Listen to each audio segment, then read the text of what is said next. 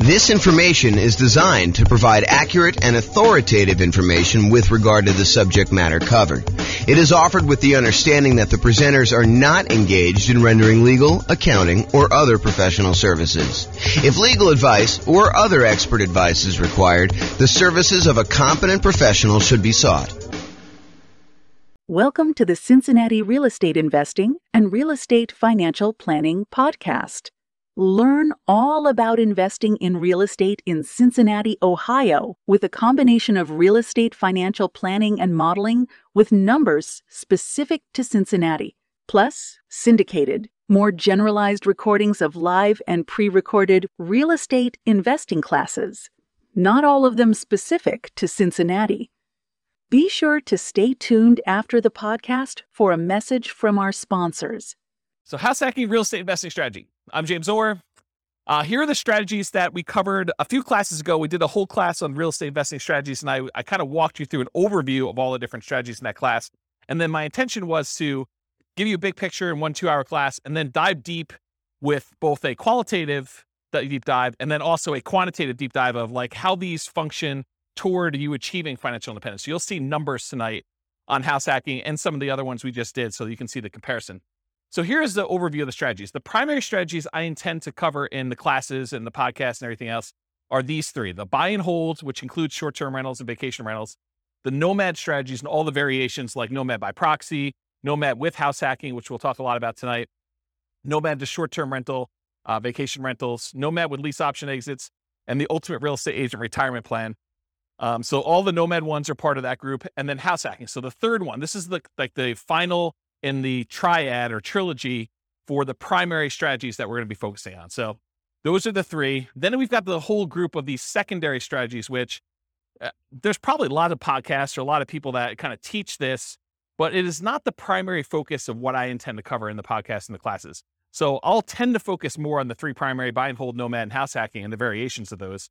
But there's other strategies too, which I will teach classes on just to kind of be a completionist. But it is not my intention to constantly be deep diving into this, although who knows, I get distracted. Someone kind of shows me this shiny object and I tend to go down this path where an entire summer becomes the summer of creative financing or something. But at this point in time, I do not intend to have these be a major part of the podcast.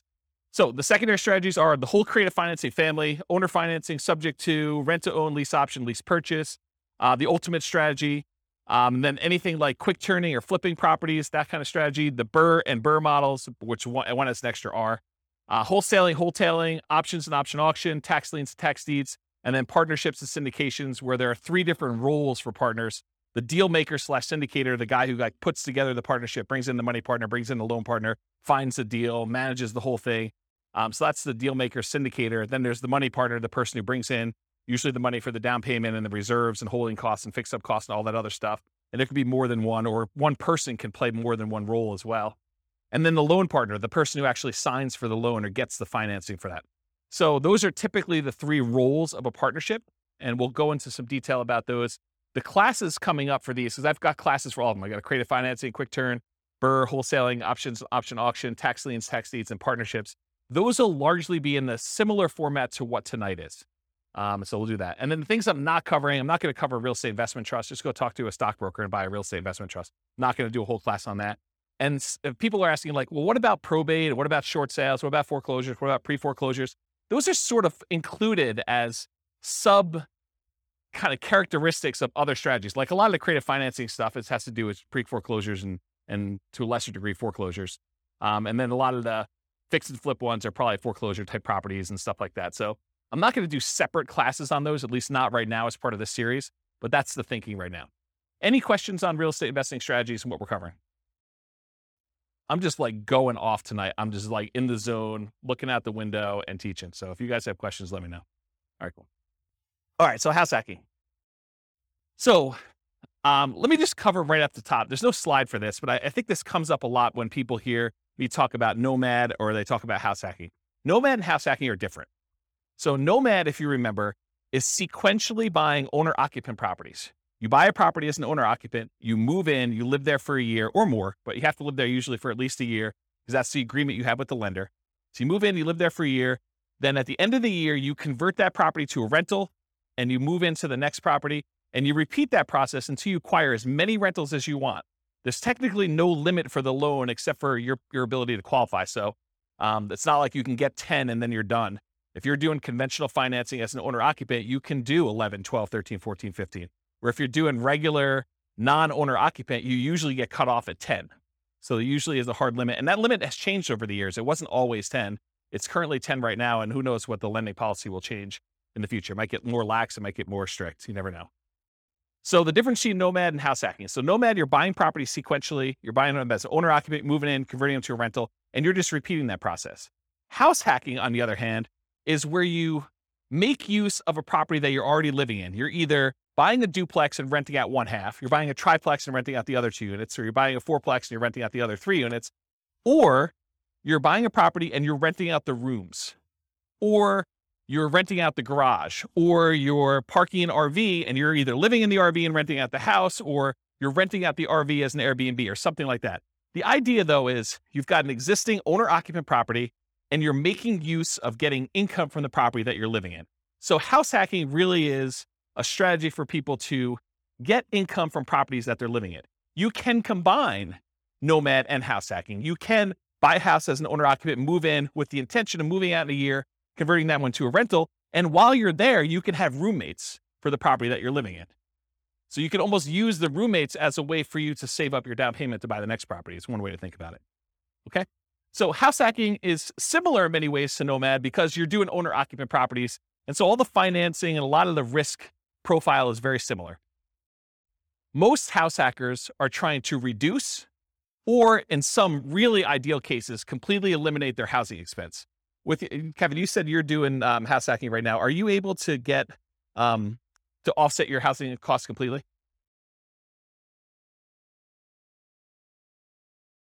Okay, so Kevin said that he's able to, in Northern Colorado at least, completely subsidize his housing expense with roommates via house hacking. So he's combining house hacking and Nomad at the same time, but you're doing the house hacking, you're able to basically live for free, or very close to it. I think you said you were up 100 last year and you're down 100 this year. So your actual cost out of pocket now is $100 to live. Yeah, so that's amazing. So most house hackers are trying to reduce or completely eliminate their housing expense. Mathematically, though, if you really step back and you think about it, you just kind of think about like this whole thing is a big black box with numbers in and numbers out. House hacking looks almost identical to getting a side hustle, right? You could, instead of renting out a room for $700, you could just get a side hustle for $700. It looks the same. And then you don't have someone living in your house. But the nice thing about house hacking is if you've got extra space in your house and you're willing to put up with a lot of the inconveniences of having people there, there's some pluses, but I think a lot of people think that there's some inconveniences with it. But if you're willing to do that, you don't have to go get the side hustle and do the extra work. So you don't have to go out and put in hours in order to trade for that. And you can actually get some extra income from doing it. So when we do the modeling, though, in the Real Estate Financial Planner software, I model it like a side hustle. So all I basically say is during the period that you're house hacking, you tell me I've got 1 roommate, 2 roommates, 3 roommates, whatever it is, and I take the roommate rate, and I say you've got an extra income source. So it's an extra job in there that brings in whatever it is, $650 a month or $1,300 a month. And so mathematically, it just appears as though you have extra income on the owner-occupant property. You've got all your normal expenses on the property you have, but then you're getting a rebate on that from the extra income source. Does that make sense? Okay. Let's see. So usually house hackers, by trying to reduce or completely eliminate their housing expense, it allows them to, one of two things. Number one, it allows them to afford a more expensive asset than they might otherwise can or want to support. So it could be, they buy a duplex, which is more expensive than they normally want to buy as a house. But because they're house hacking one of the units, they can afford to do that. And the big benefit of doing it that way is instead of buying whatever the price of houses are in your market, $400,000 single family home, maybe you go buy a $700,000 duplex where you're going to rent out one half of it, and your rent from the other unit helps to support it, so that for you, it looks like you're buying less than a $700,000 property because maybe you couldn't qualify without that rent coming in from that one half. Or you go buy a fourplex, which is almost 4 times as much. So then you have this larger asset base that's being paid down with debt, and it's appreciating if your market's going up. And so you're getting the benefit of owning a larger asset when you do it that way. So that's one of the reasons why someone might do it. Or they can get the rent coming in from their property. Like, let's say you're renting out a couple bedrooms. You could take that extra income, and instead of buying a larger house than you can afford, Now you can take that extra income and you can use it to invest in something else. You could use it to save up for a down payment on the next property you're going to buy, or you could use it to buy stocks or bonds or commodities or Dogecoin or whatever you want to do in order to take that extra money and invest in something. All right, did I cover everything I had on there? Oh, I do need to say this. So just because house hacking does allow you to buy these larger assets like a fourplex or something, you still need to qualify for the loan. So you can't just go out there and say, oh, I'm going to go buy a $5 million house and try to rent out the rooms. You need to qualify for the $5 million house to do that. And the benefit of doing like a duplex, triplex, or fourplex is that most of those are going to come where they're rented, or at least they've got the likelihood that you're going to get rent on them. And those rents could be used to help you qualify for the property when you're doing your acquisition. It is much harder to qualify with the roommate thing. Although if you have roommates that you are in your current property, your lender will oftentimes allow you, if you're going to take those roommates with you, to continue to use those as part of your qualification process. So be aware that that is also a possibility too. Okay.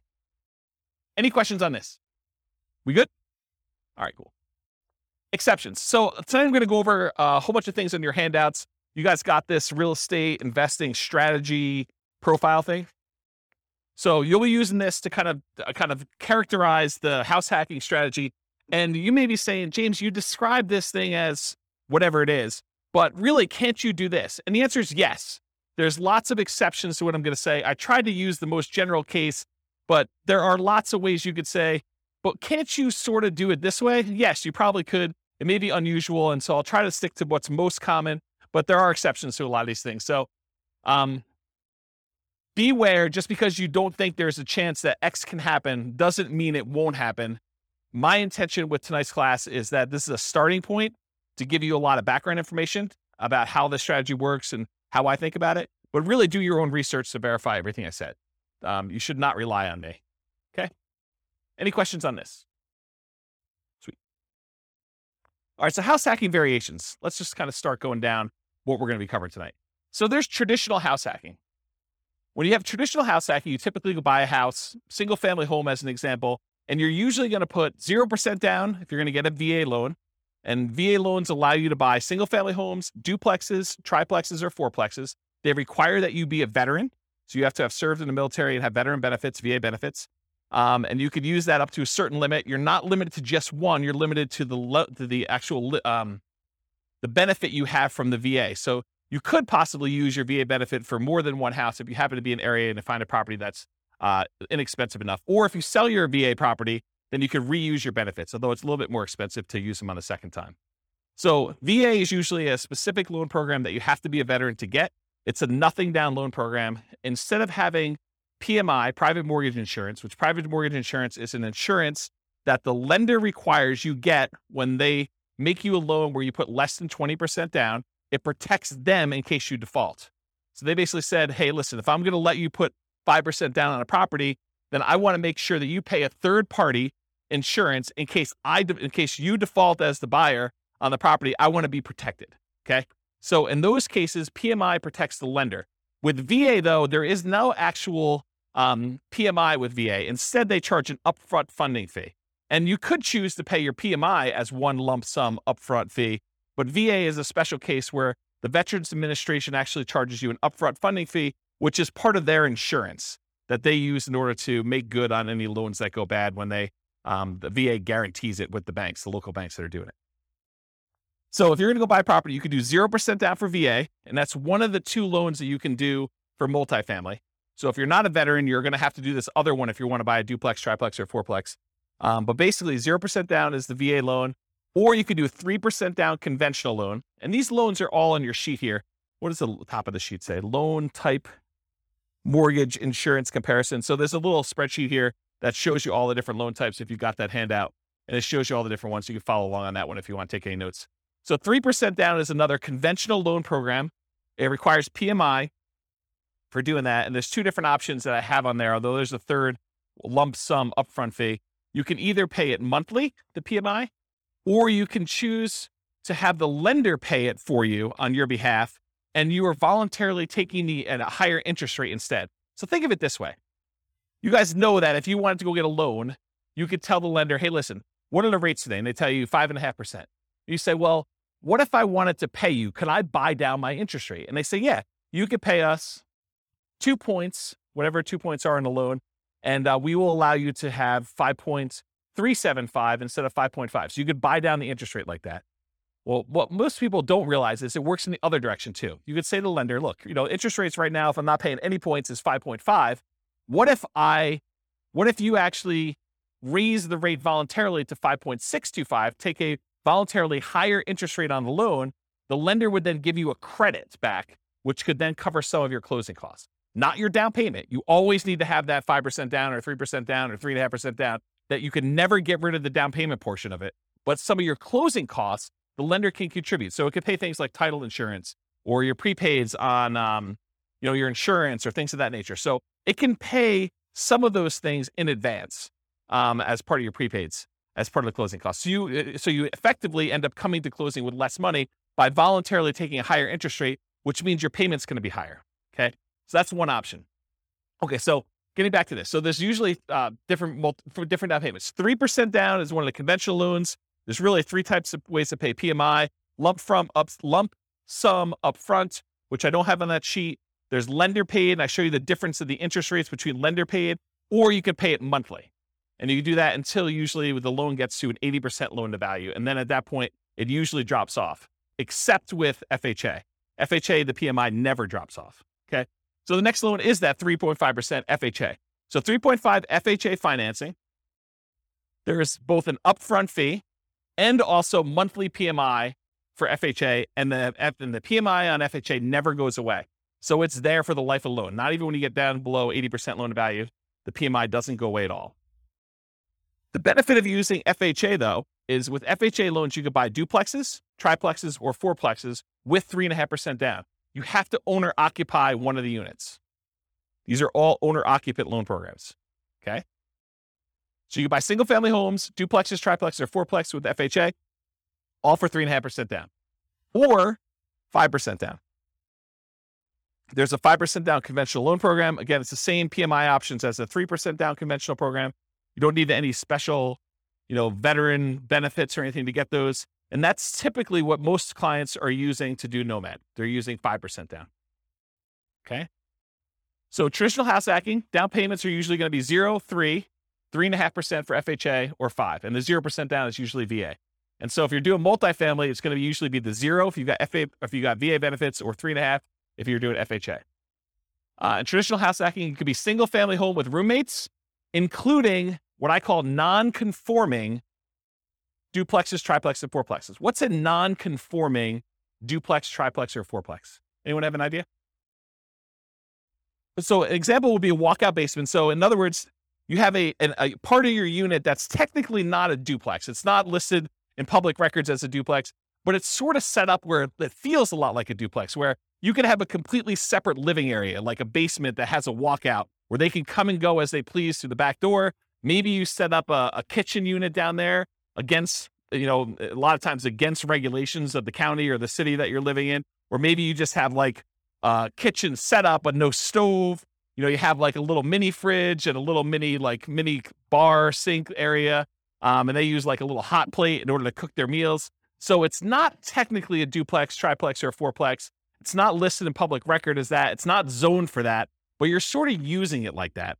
A lot of people, there's some people that have converted these up-down bi-level plans where you walk in the front door and they added doors right before the stairs so that now they have an upstairs and downstairs. So you walk in, there's a little landing area, and if you go to the left, there's a door that goes upstairs with its own unit. And if you go to the right, you open the door, there's a staircase that goes down to another unit. And some people have converted these to non-conforming duplex units, and they kind of rent out both of them.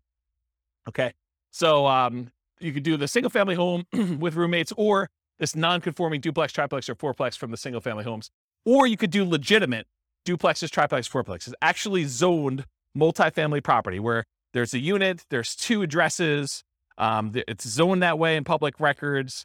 Like there's 2 different utilities, 2 different electrical boxes, 2 different water lines going, and so on. There's also slight variations on these, like additional dwelling units, where you have a single family home with its own like mother-in-law suite or a multi-generational property. There's a whole builder now that's kind of catering to this group. They've got a whole bunch of new construction properties where they have 2 front doors, and one of them is like an intergenerational suite.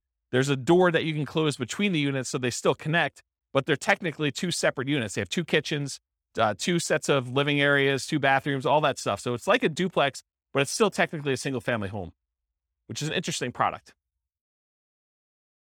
So if you have a single family home, or even a duplex, triplex, or fourplex, you could rent out rooms in your unit, in like your actual side of the duplex. You could rent out rooms in addition. It is harder to buy more than one duplex, triplex, or fourplex. So if you were thinking, oh, James, I'm going to combine this house hacking thing you had with Nomad, and instead of buying single family homes every type of property, I'm going to buy fourplexes. So I'm going to buy 10 fourplexes, and I'm going to do that strategy. What's the challenge with that? Why can't you go buy, 10 fourplexes easily? Anyone know? The financing. So if you have a VA loan, you could go buy 1, maybe 2 if you didn't use all your VA benefits to buy 2 duplexes or 2 fourplexes sequentially. You buy 1, you live there for a year, you convert it to a rental, you move out, you buy the next one. And if you have a little bit left over in your VA benefit, maybe you could do a second one with that. But then once you get beyond 2, this is like an ideal situation where you're able to find one cheap enough that you didn't use all your benefits. After you've done the 2 though, let's say you want to go buy a third one. What's the financing you can do in order to do that? FHA. So FHA is the only other one you could do to buy triplexes, duplex, triplex, or fourplexes. You can't do the conventional one with low down payments, like a 5% down. So if you wanted to go do a low down additional unit, then you could do your FHA. What's the problem after you get your 2 VA ones? That's really a stretch to do. It'd be really hard to do. And that third FHA one. Yeah, you can't do more than 1 FHA loan. There's some really weird exceptions. Like if you move more than 100 miles away, or, you had one and you inherited one from your parents because they died and you kind of took over the loan or whatever it is. But they don't usually want to give you 2 FHA loans. There's some really rare exceptions, but for the most part, it's going to be very, very difficult for you to be able to do 2 FHA loans. So it's going to be really hard for you to buy that 4th duplex, triplex, or fourplex if you're trying to do this in series without putting a lot more down. Then you got to go put your 15% down for a duplex. I think there's a loan program for doing that as an owner occupant. Otherwise, it's going to be 25% down for doing any type of multifamily. Even if you're moving in, well, maybe there is a 20% down owner occupant. I don't know the answer to that. I'd have to check with a lender to find out. But I think for most of those, they're going to probably be 25% down for the multifamilies after that. So there's really no way to do these really low sequential down payments for acquiring these large numbers of multifamilies.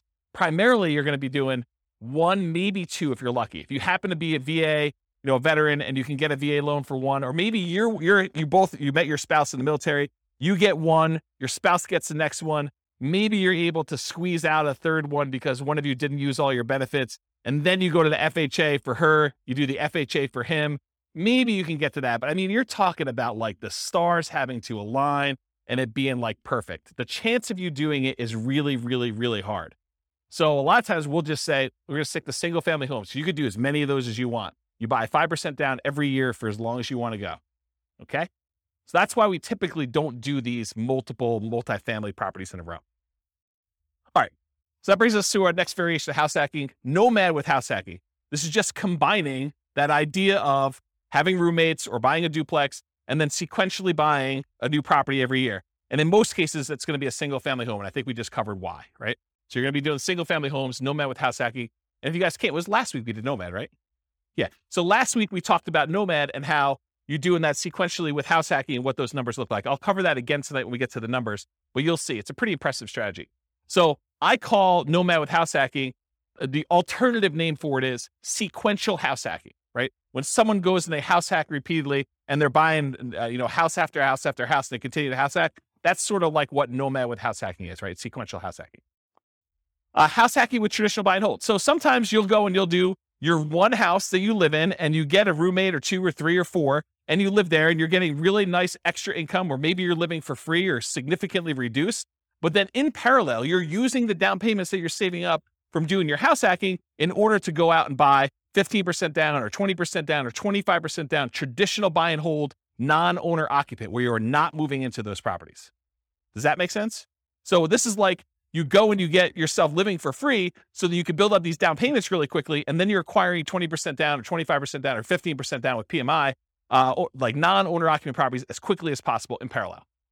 So that's house hacking with traditional buy and hold. And then the last one is house hacking with short-term rentals.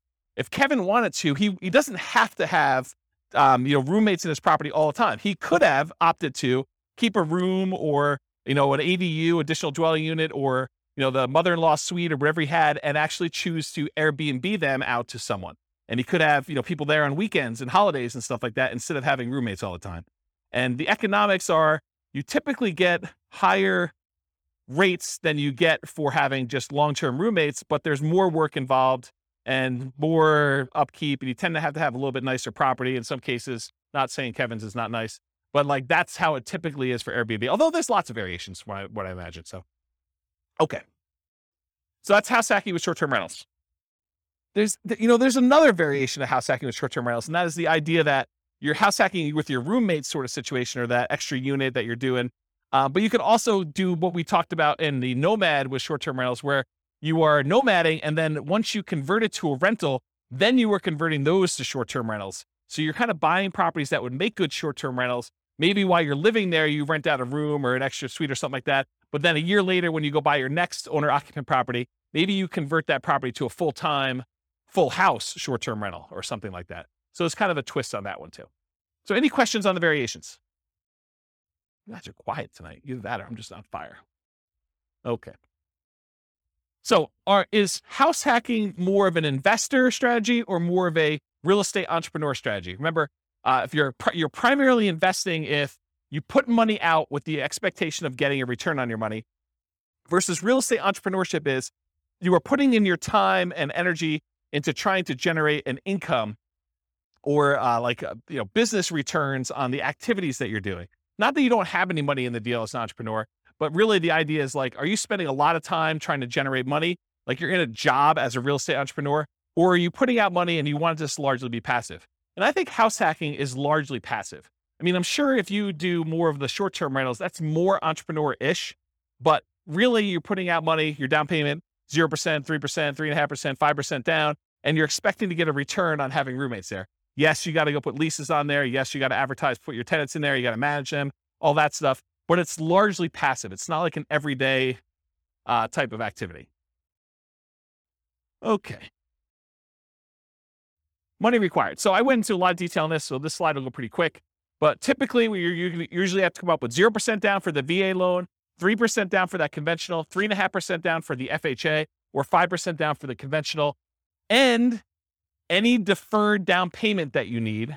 And what I mean by deferred down payment is any negative cash flow you might have on that property. So Kevin was saying that, this year he's probably about negative $100. So it's costing him $100 to live in the property. So he needs to budget for that negative $100. He needs to budget for the $100 it's costing him to live, which for most people is not as bad as having a budget for the full, $2,000 or $2,500 a month or whatever you're paying for on your regular mortgage if you weren't house hacking. But if you convert it to a rental after a year, you still need to budget for that. So if he was negative once he converted to a rental, he would need to budget for that deferred down payment, any negative cash flow he had on that property. And really, the way to think about this deferred down payment is, if Kevin went and he put 20% down on this property, would it be negative? Probably not. But he bought it as an owner occupant, probably put 5% down is my guess. And now he's trying to support, 3 roommates or however many he has in this property so that he's not negative on the property. But if he had put 20% down, it wouldn't be negative at all. So really, because he put 5% down, he has a little bit of negative cash flow. And so you can think about it as he didn't put 20% down, which is probably, $80,000 or so. My guess is probably $400,000 property. Instead, he put $20,000 down. So instead of putting $60,000 down, he has negative $100 a month. Would you rather have negative $100 a month in cash flow or put $60,000 more down when you buy the property? Because that's really the choice he made, right? Because if you put the $60,000 down, it wouldn't be negative. So it's really a deferred down payment. He's paying that $100 a month over time until rents go up enough where he no longer has negative cash flow, which is going to be a lot less than $100 a month until it gets to $60,000. He's going to come out ahead on that deal. Make sense? Okay. And then additionally to that, you need reserves. Even when you're house hacking, you should have reserves set aside. You should have money set aside in case you can't get your house hacking tenants or they lose their job with COVID. and they can't pay you, or you have repairs on the property, or something happens where you need money for something that has come up, something unexpected. So you should not be doing these strategies without reserves at all. So really, you're going to need your down payment, any deferred down payment you had, that negative cash flow, and then also reserves in that property. And then you might also see, although less frequently, any extra money to prepare the house for short-term rentals or repairs. So I have another client of mine who, one of their strategies is they like to furnish their property really, really nice to get premium roommate rent. And so there's an extra cost to going out and buying really nice couches and the big screen TV on the wall, and probably doing upgraded flooring and, the things of that nature in order to get the house prepared. So you might have extra expenses in order to get your house prepared for that. Some other clients of mine are obviously not doing, pimping out their house in order to make sure that they can get primo rent for that. They're just having any old roommate rent a clean room, clean, neat house where everything's functional, but they're not having to make sure it's super, super nice. Okay. And then in some rare cases, you probably will put more down, or you may buy the house cash. So you can do house hacking where you don't get these low down financing. It's not a requirement of the house hacking strategy that you buy it with little or nothing down. But in most cases, most of the people that I know doing it are trying to minimize how much they have into the deal, and they're buying properties with 5% down, and then they're usually doing it sequentially where they're buying more than one. Any questions on this? So credit required, same as Nomad. You're buying owner-occupant properties. So really, it's most common to qualify for those traditional owner-occupant financing things, that conventional financing, the FHA, the VA loans. You must move into the property or you're committing loan fraud. You cannot fix my strategy and tell the lender, yes, wink, wink, I'm going to move into the property, but give me the owner-occupant rate, the 3.5% down rate or the 5% down rate, but technically I'm not going to move in. I'm going to say I'm going to move in because that's my intention. The lender will say you have to intend to move in, right? That's what they'll tell you. And then you'll be like, well, I intend to move in until I close, and then I'm not going to move in. But I intended to this whole time. Yeah, that's loan fraud. And you'll go to prison for that. So it's not worth it to try to sneak in system. Listen, the lender is willing to partner with you and loan you 95% of the purchase price to do this strategy over and over again. Why would you want to screw your partner like that? Right? I mean, he basically said to you, or the lender basically says to you, hey, I'll loan you up to 100% for VA loans, 95% if we're doing 5% now conventional, and I'll do it for you 10 times in a row. But you're like, no. I want to screw you on the first deal. I'm going to tell you I'm going to move in, then I'm not going to do it. Yeah, that's not a good idea, guys. That's just not a good strategy. All right, so the reason why you have to move in is because you sign a piece of paper, an agreement with the lender at your closing that says you are required to move in, usually within 60 days, and you have to stay there for a year, at least a year. Okay. Now, can you, with extenuating circumstances, do it shorter than a year? Sure.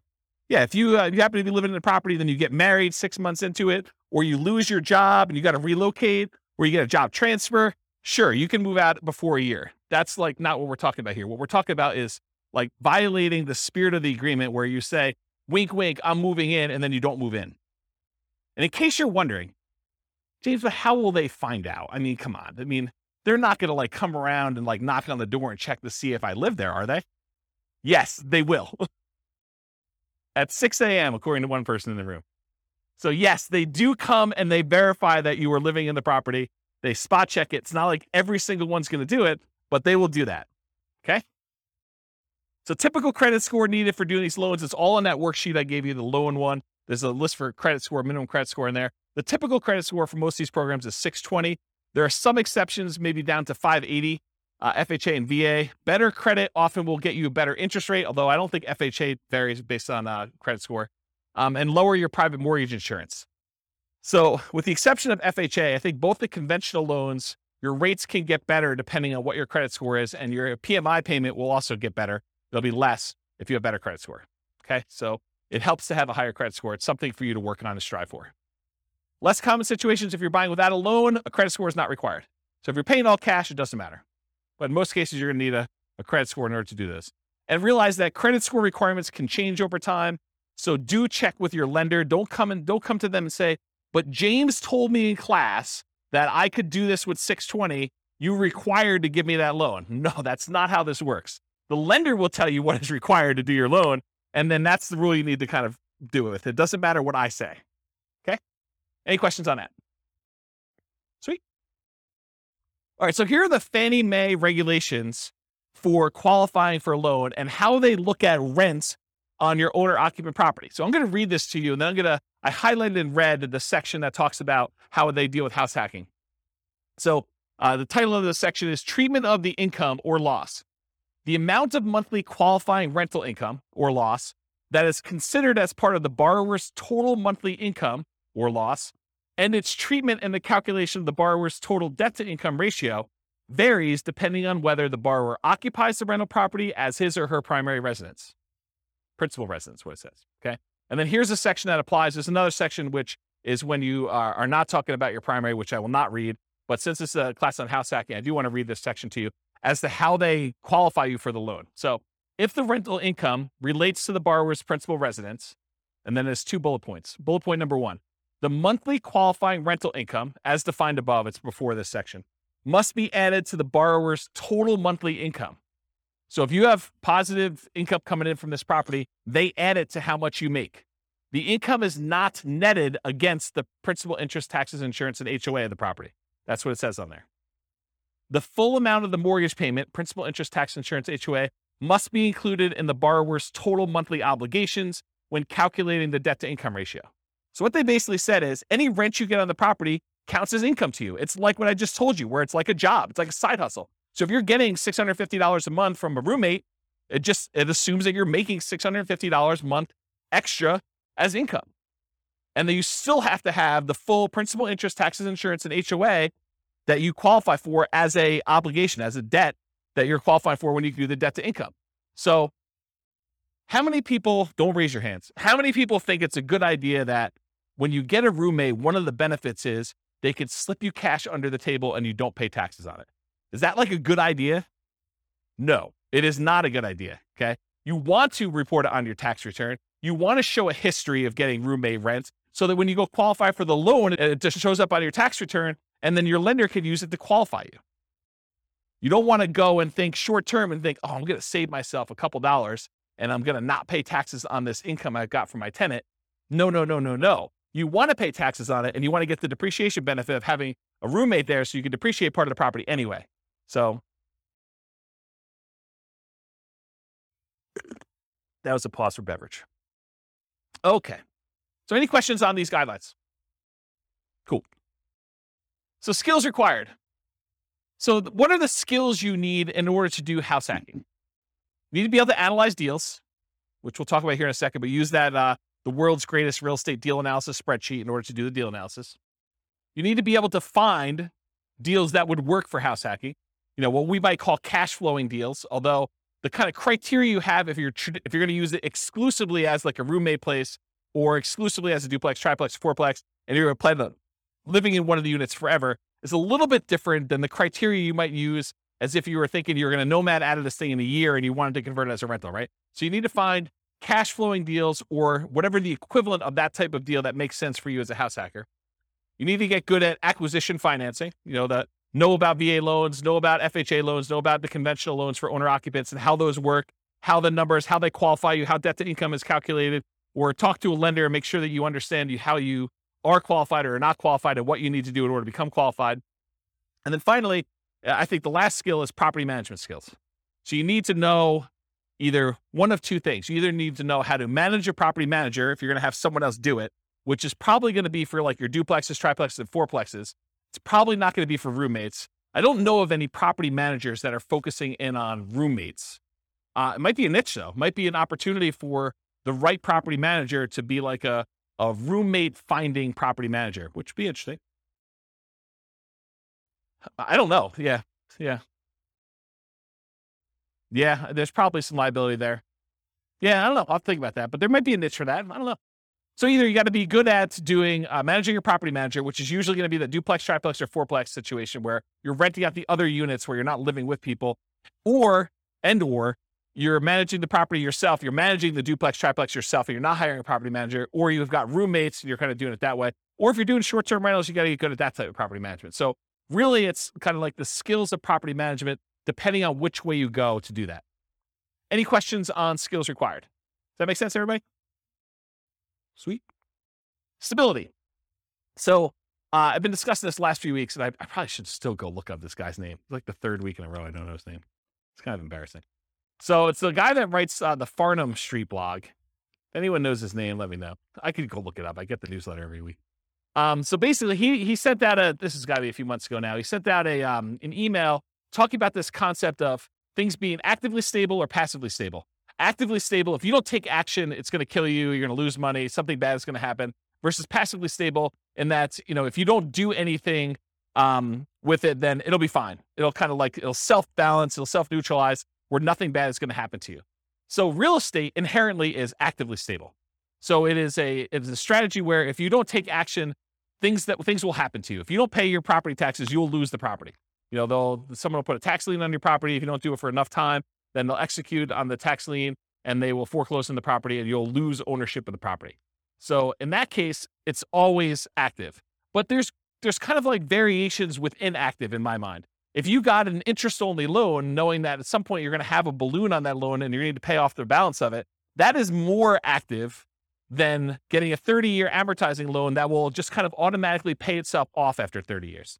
So if you think about, doing fix and flips, where if you don't actually go out there, do the work, fix up the property, either sell it or rent it out or something like that, that is an active strategy where if you don't do something about it, it'll hurt you.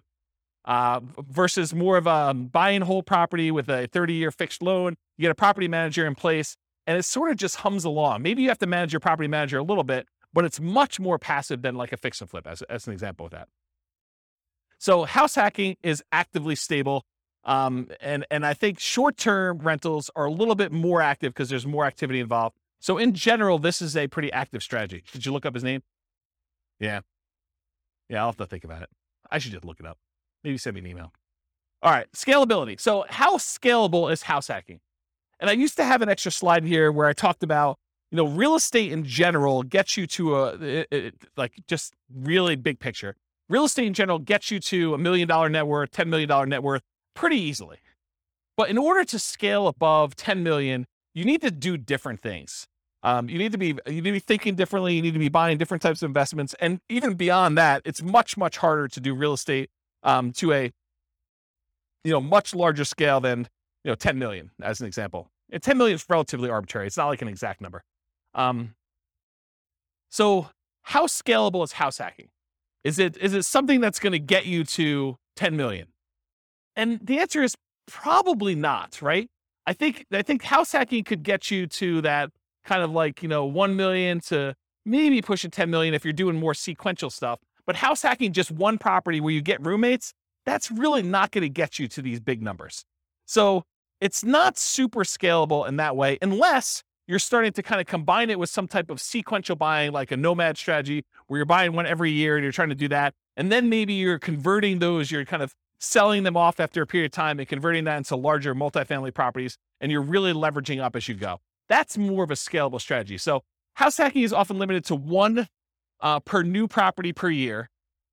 And as soon as you're repeating the process as a nomad with house hacking, I think I talked about that, like if you're going to do that. And then from that perspective, it's hard to scale because you're only able to do one a year. If you had an unlimited amount of money and you were buying properties where you're not moving in, you could buy 10 a year. But with house hacking, you got to buy one per year. And that's one of the reasons it's not super scalable. It could increase speed with short-term rentals where you could buy a second home with 10% down in parallel every year. You could also do it where you're buying traditional 15% down, non-owner occupant, 20% down, or 25% down, non-owner occupant in parallel as well. But from another perspective, it actually is more scalable because it requires less down payment. Instead of having to come up with 20% down, you can come up with 5% down. So from a down payment perspective, it seems like it actually encourages scalability because you can acquire more properties with less down payment. So in that way, it's more scalable. But in general, I think it's one of the slower strategies at first, although it does help you also build up down payment. So I don't know, there's that to be said. Any questions on scalability? Cool. Risk exposure. So overall, I think house hacking is medium risk, is considered a medium risk type of investment.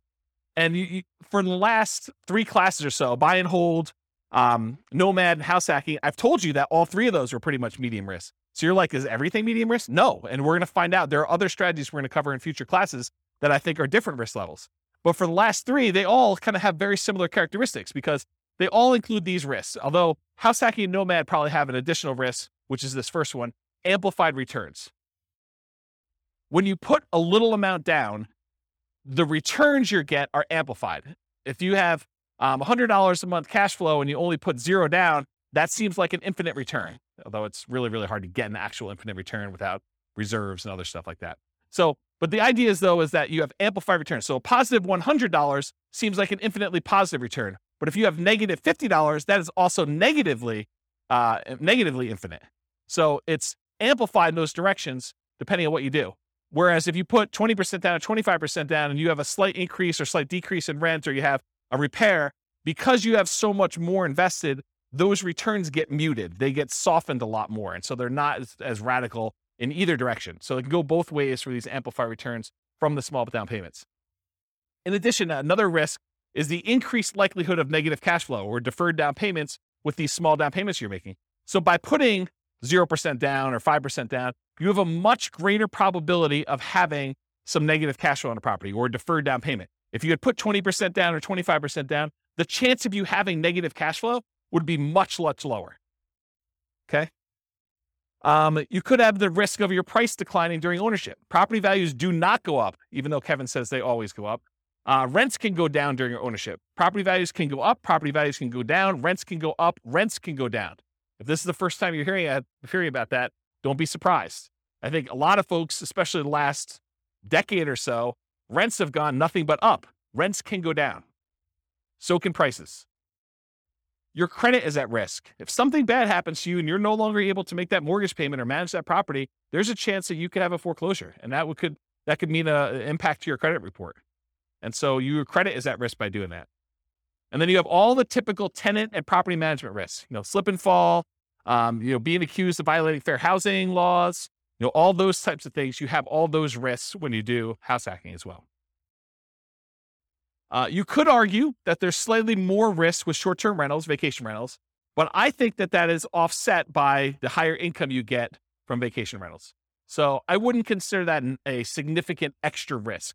Although you do have a slightly different additional risk that you with short-term rentals than you do with, year-long leases type things. And that is that there are a lot of municipalities, cities, counties, HOAs that are coming in and cracking down on short-term rentals. And they're saying, hey, we are not allowing short-term rentals anymore. So I think there is an additional risk that you could see your short-term rental go from something that you were able to operate to something you are no longer able to operate because your HOA or your city or your county came in with additional, more restrictive rules and limited your ability to do that. Does that make sense? Okay. Also, insurance companies. I've heard some insurance companies are not allowing short-term rentals. You need to go get a specialized insurance company to do this. Okay, so profit speed. How quickly do you make money, and what size or magnitude of money do you make at one interval? So with house hacking, you typically can start seeing a profit immediately. That's one of the differences between house hacking and nomad. Is nomad, you buy a house, you live there for a year, and unless you're house hacking while you're nomading, you're not getting income on that property for a year. You got to support that property until you go and convert it to a rental. That's potentially problematic if you need income right away. With house hacking, you move in, you can give roommates right away. Of the people that had roommates in this thing, how many have moved in like that day had roommates? Yeah, so like 3 people in the room already had roommates when they moved into their property. So you could be earning money like that instant. In fact, you probably got down payments, security deposits, and everything in advance. So you probably got those up front. So with house hacking, you typically start seeing profit right away. Rents and security deposits are typically paid in advance. Short-term rentals while you're still living in the property may increase your cash flow. It's not common with roommates, but using a property manager can slightly delay your time to receiving cash flow. There's usually a delay between when they collect it and when they pay out to you. So I've talked about this in other classes. I'll give you the really short version rundown of this, but this is the return on investment quadrants. So on the left-hand side are cash later quadrants. That's appreciation and debt pay down. Those are the things you get later on when the property value goes up over a number of years. You pay down a loan over a number of years. Your amount of equity you have has usually gone up over that time. So this is usually money that you see over time. And then the now stuff, cash flow and tax benefits. So if you're getting rent from your roommates, that's the money you tend to see right away. And then the tax benefits, which is usually depreciation. You usually see that either in your paychecks because you went and you increased your exemptions, or at the end of the tax year when you get a larger amount back in your refund, or you had to pay in less of the amount that you owed. Kind of that's how that works. So those are kind of how the quadrants work. The ones on top, appreciation and cash flow, those are speculative. You're kind of like market dependent. You're relying on things to go your way, like property values going up or rents kind of remaining where they are or rents going up. And the ones on the bottom, debt pay down and tax benefits, those are sort of like the base of the pyramid where contractually you get debt pay down no matter what the market does. If you get a 30-year loan, you're paying down a certain amount of debt with every mortgage payment, whether you like it or not. Okay, that's what the debt pay down portion is. And then tax benefits, unless the tax law changes, you're getting depreciation for 27 and a half years, whether you like it or not. Okay, so those are the two kind of like baseline ones that are not market dependent. They're less speculative. They're only speculative if you stop making your mortgage payment, or the tax benefits wise, if the tax law changes and you're no longer able to take depreciation. Okay, so we talked about that. Any questions on profit speed and profit size? Oh, I'll comment on size. So the interesting thing about house hacking is it has the potential of bringing in more cash flow than a lot of other strategies. Because if you think about renting something by the room, that is one of the strategies listed on how to improve cash flow. It tends to be a higher cash flowing thing. Like if Kevin were to move out of his property and he were to actually charge rent for his position there, he probably could get more rent than if he just converted it to a regular straight up year-long lease. He'd have 5 different roommates or however many he has. I don't know exactly how many he has, but he might have 5 different roommates in there. One that was his position before, and these 4 other ones are all renting rooms, and he's collecting a much higher dollar amount. So from a perspective of like magnitude, the cash flow quadrant in this kind of like return on investment quadrant thing here would be typically larger than it would be in other strategies, more so than a lot of other strategies. Maybe not short-term rentals. Maybe short-term rentals is a little bit higher. But then otherwise, appreciation and debt pay down are the same. From a return on investment standpoint, they get larger because your down payment is smaller. And then the tax benefits are going to be fixed no matter what strategy you're doing. Although if you're putting less down from a return on investment characteristic, that tends to be a little bit higher because you're putting a smaller amount down and the amount you're getting is fixed. It's based on the price of the property. Any questions on profit speed? All right, cool. Finding deals. How do you find house hacks? How do you go find a duplex or triplex or fourplex or, a room with, a house with additional dwelling unit or mother-in-law quarter? How do you find those? Patience. Yeah, they are harder to find around here. That's true. Although Greeley's got a lot of duplex, triplex, fourplex. Not as much Fort Collins or Loveland. So the most common methods for finding these, multiple listing service, that's where the overwhelming majority of them are going to show up. In addition to that, you could do for sale by owner.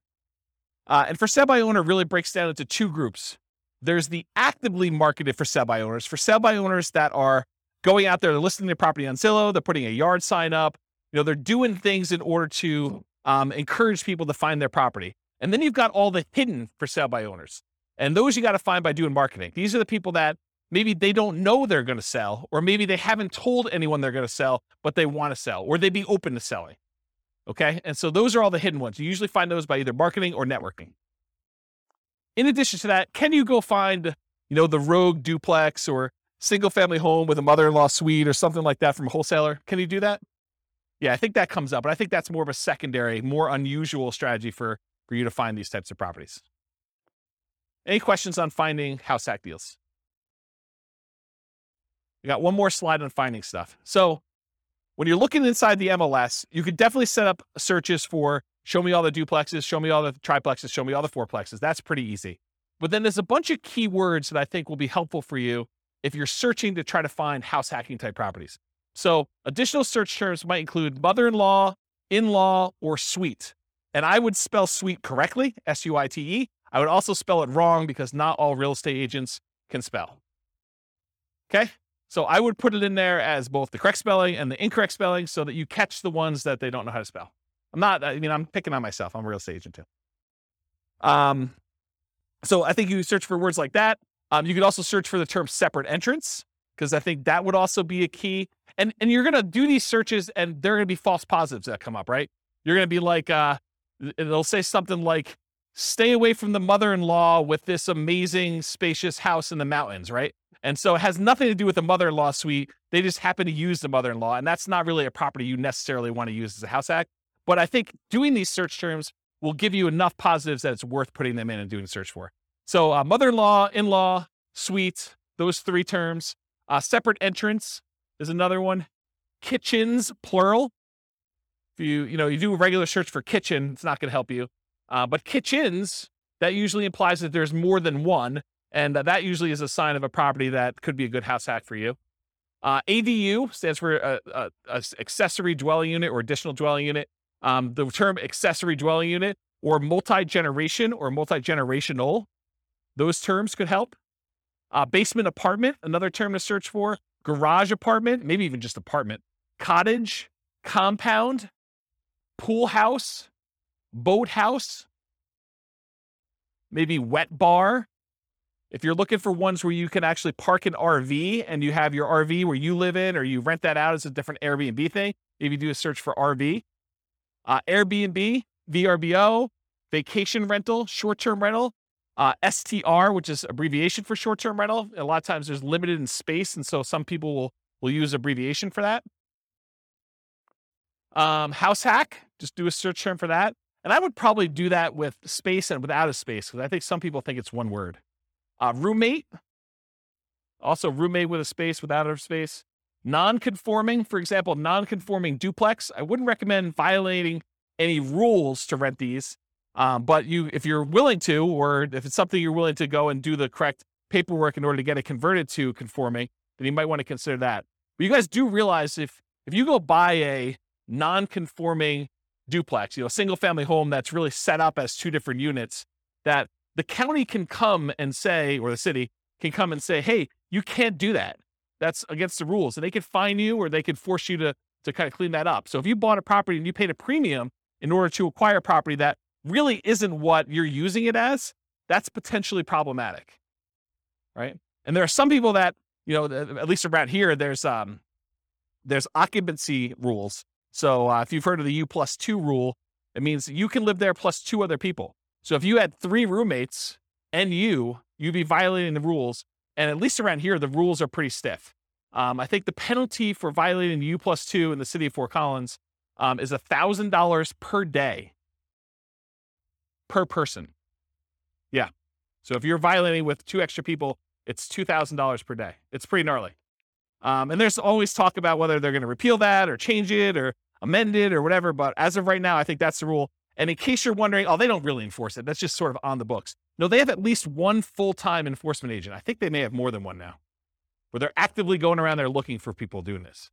And if you have a neighbor, if you got 4 roommates, you got 4 cars, and you accidentally park too close to the one neighbor's house, they'll just call the city. So you don't want to do that. And they're so serious about it, at least around here, they will make you sign a form when you buy the property and when you sell the property that you acknowledge that rule. And you're supposed to have a copy of that form with every lease that you do. And not having the form is a fine. So if you do a lease in the city of Fort Collins and you don't have that form, then you're violating it. And if they find out, they could charge you a fine for not having the form that says there's a U+2 law and that you agree to abide by it, for not having that if you don't sign a lease with it. Okay? So just be careful about this non-conforming stuff. Don't think to yourself, hey, there's this 8-bedroom house. I'm going to get 7 roommates, and this thing's going to be amazing. Maybe not. Maybe not. Might not work out the way you planned, okay? So definitely check your zoning regulations and your occupancy rules in your city that you're doing that for. Any questions? Is this helpful, this little list for doing stuff? All right, cool. So if you're going to go analyze a deal for House Hack, go download the spreadsheet, realestatefinancialplanner.com/spreadsheet. You can download it and do house hacking analysis. Now, if you're going to go get a couple roommates, but it doesn't cover your rent, it's going to show negative, right? Right? Your returns are going to be negative for that first year. You've got a $2,000 a month mortgage, principal, interest, tax, insurance, HOA, all that other stuff, and you're only collecting $1,800. It's going to look like you have negative $200. That's because you're living there for negative $200. Right? You're paying $200 to live there. So think about it that way.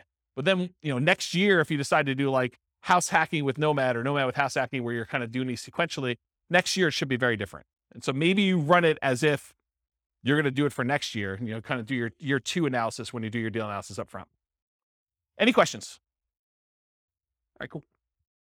Market conditions. So what kind of market would you want to do house hacking in? Would you want to do it in a market that's declining, where prices are going down, where rents are going down?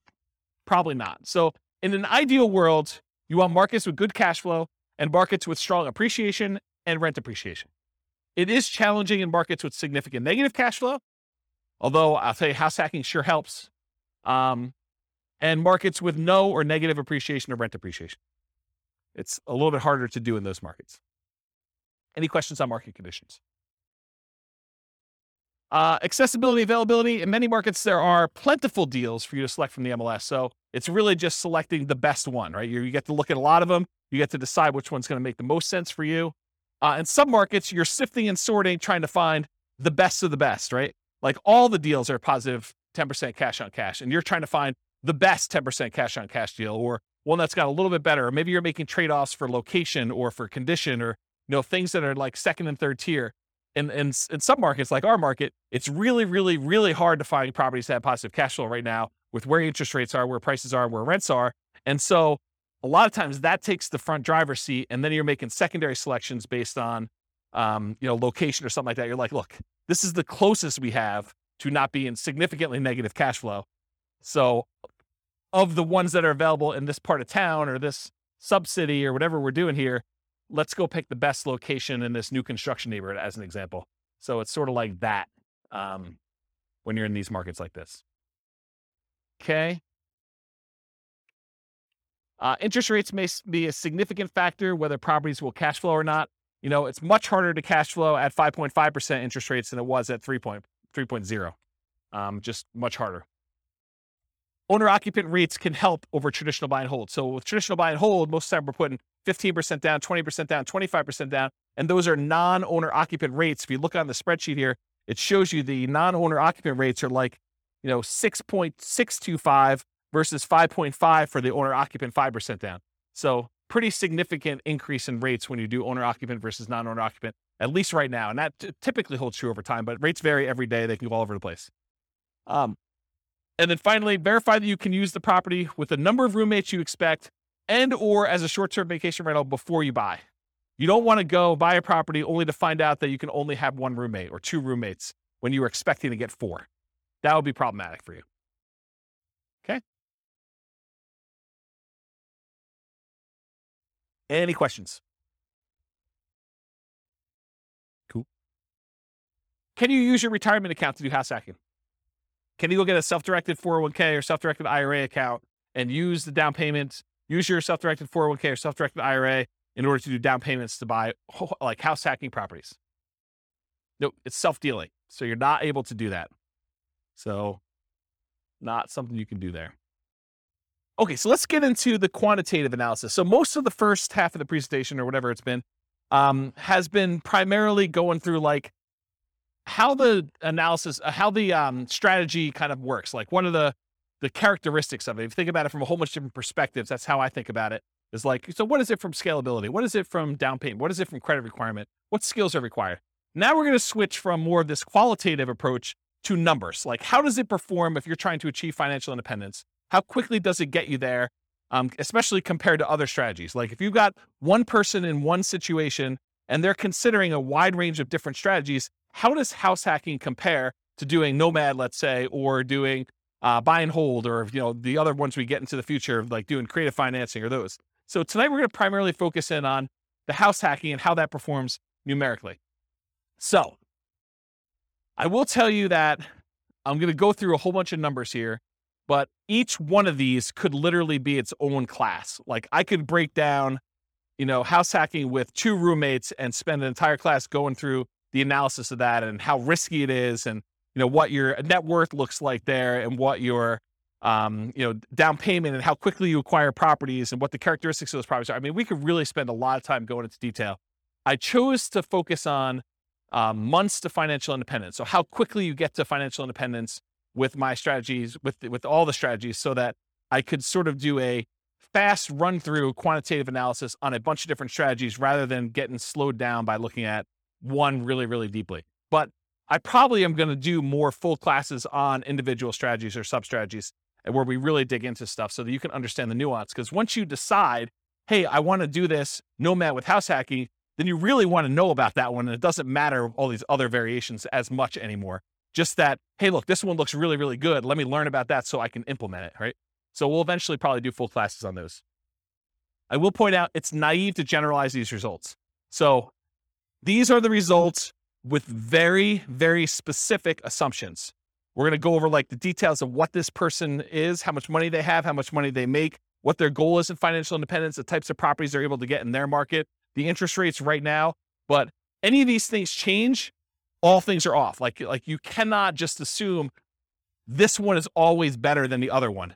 That can change depending on what the assumptions are when we do this. So we're primarily going to focus on house hacking, 5% down payment with PMI. I didn't do the 0% down. I didn't do 0, and then you go to 3.5, and then you go to 5, and you do 5s. I mean, this is why these could be like full day seminars for like this whole thing. I just said, let's stick with 5% down payment with PMI. It's the one that's on your sheet, conventional loan, monthly paid PMI, if you're kind of wondering. I could have done buying duplex, buying triplex, buying fourplex. I opted not to really dig deep into the duplex, triplex, and fourplex because you can't repeat it.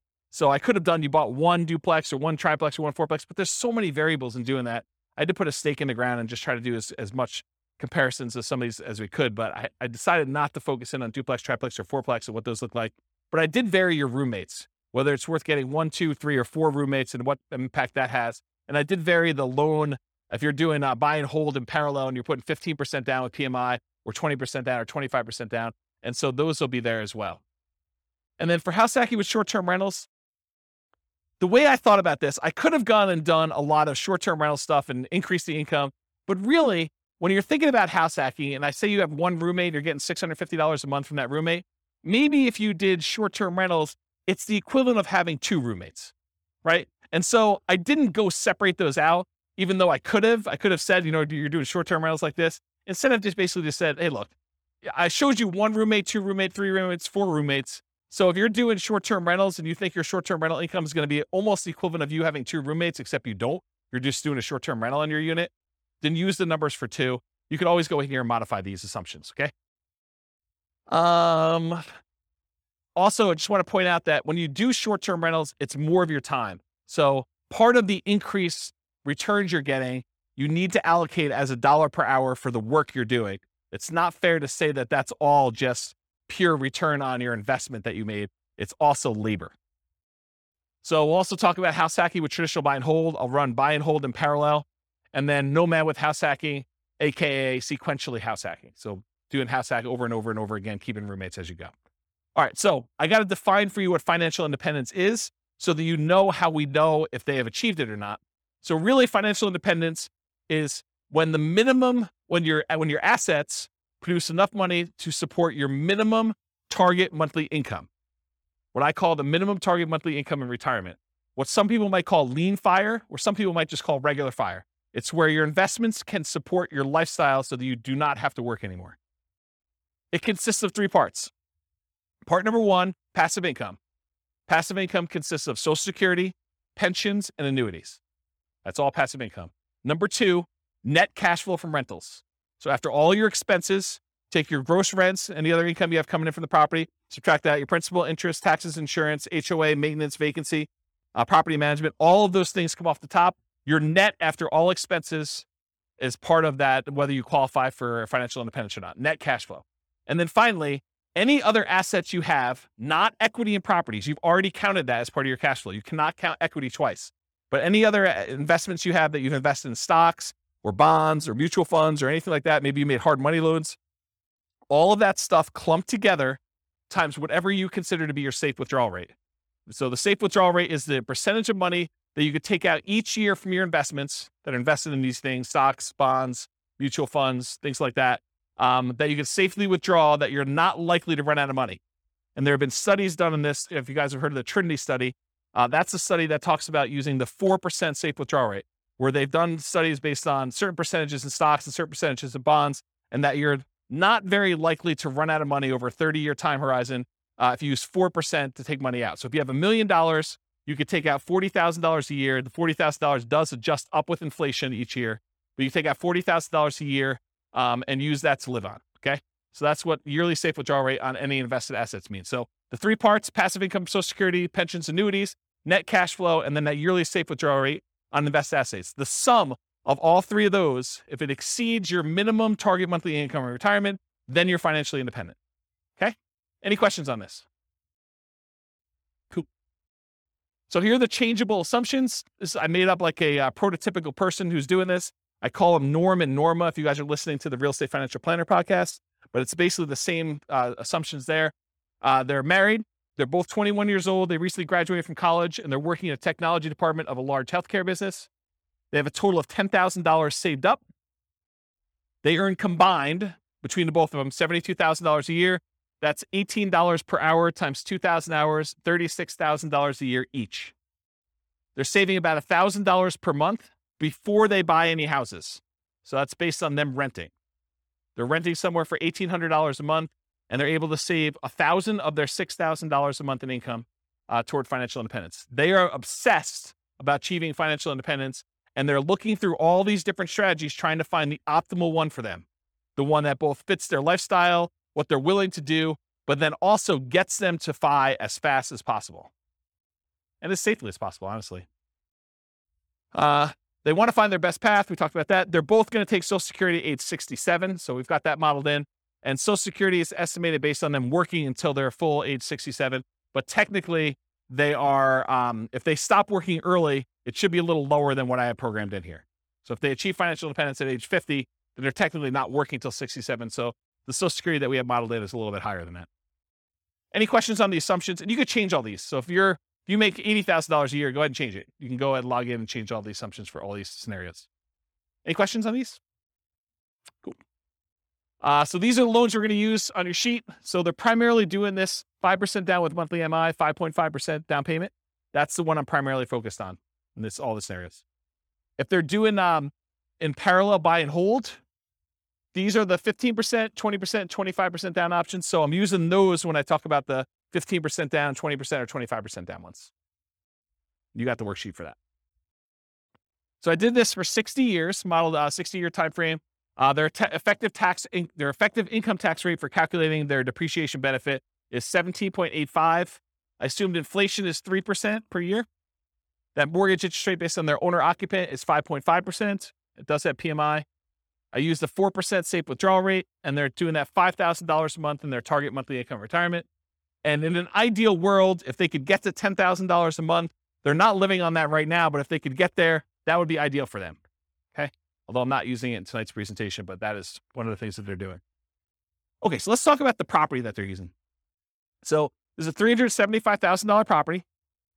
They're buying it for what it's worth. They're not getting a discount. They're not paying a premium. They're putting 5% down, and there's PMI on that. The property value goes up at 3% per year, by the way. It's keeping pace with inflation. 1% of the purchase price and closing costs at the time of purchase. They were not able to negotiate with the seller and get the seller to give them any seller concessions, so they got to come to the closing table with all their own closing costs. The interest rate we talked about, 5.5% for that 5% down, plus the PMI. They're getting 30-year loans.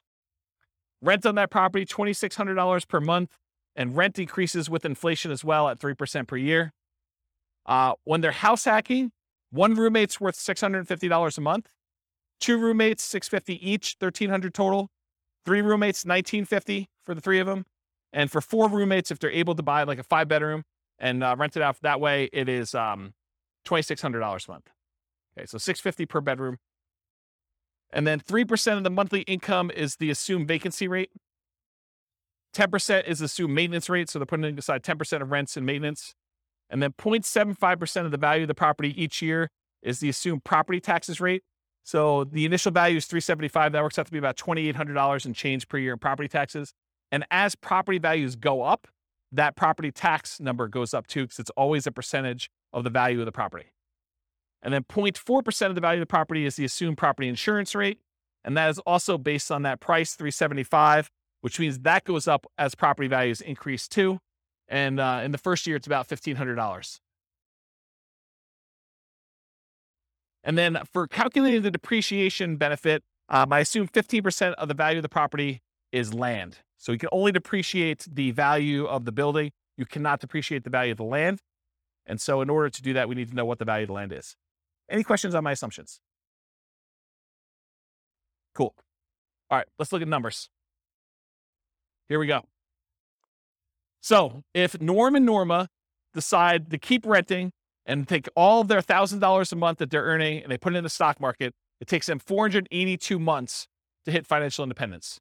You may want to write some of these numbers down, of the ones that you're interested in comparing it to, so that you can see when you get to ones that you're there, because there's going to be a lot of numbers thrown at you.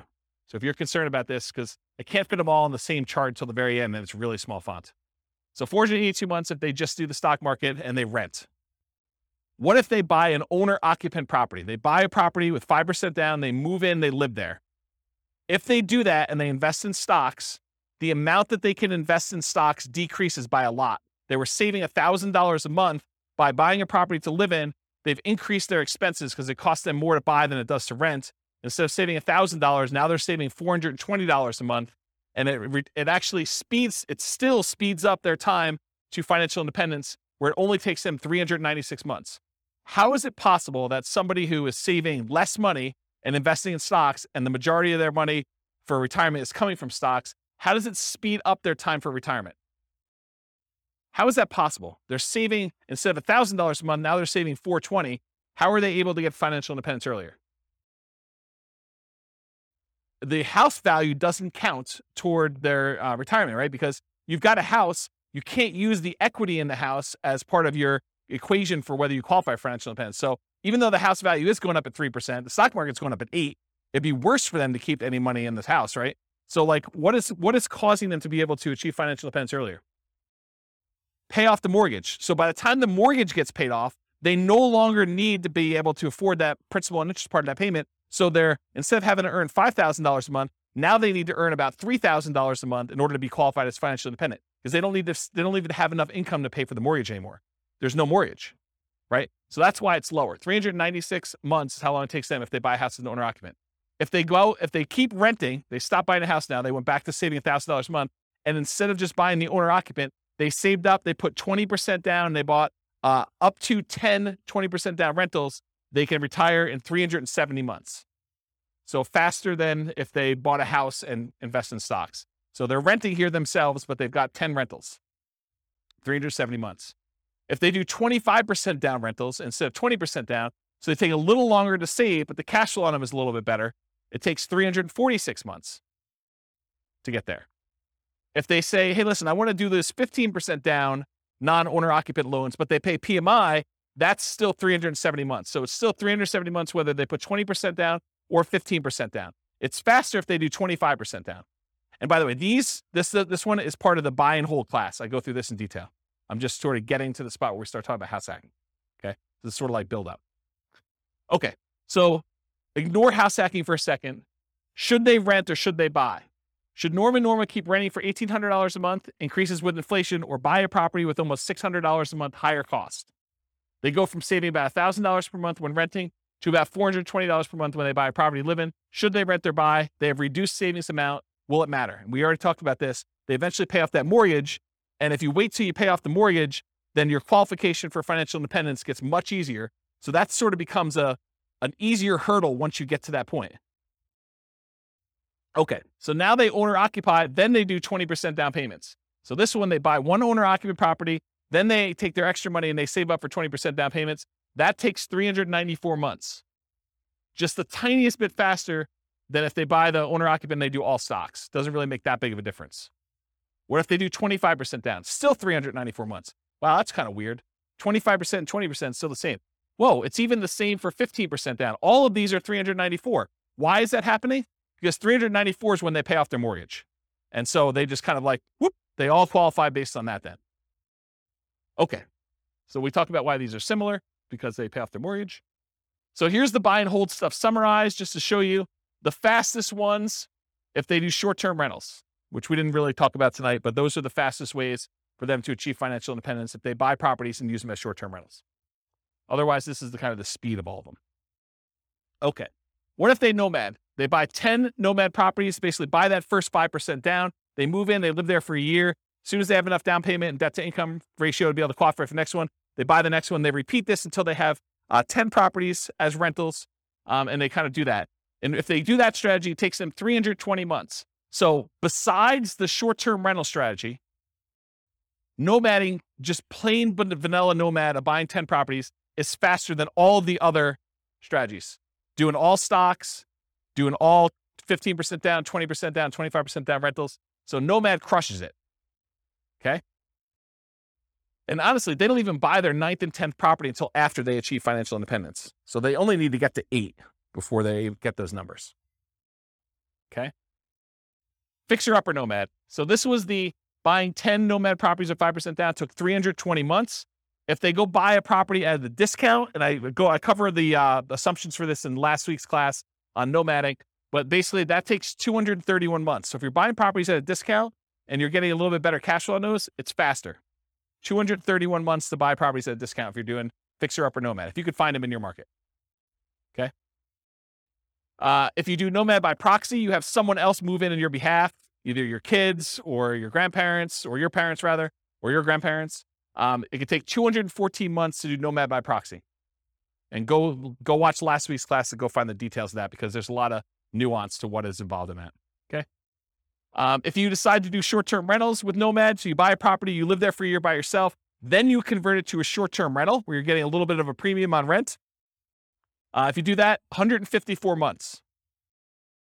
So converting your property to a short-term rental after you move out is 154 months. So now we're going to talk about nomad with house hacking. We covered this last week, but it kind of straddles both realms, right? We have nomad, but then we also have house hacking. So essentially the same as getting a side hustle, which you talked about, extra income each month.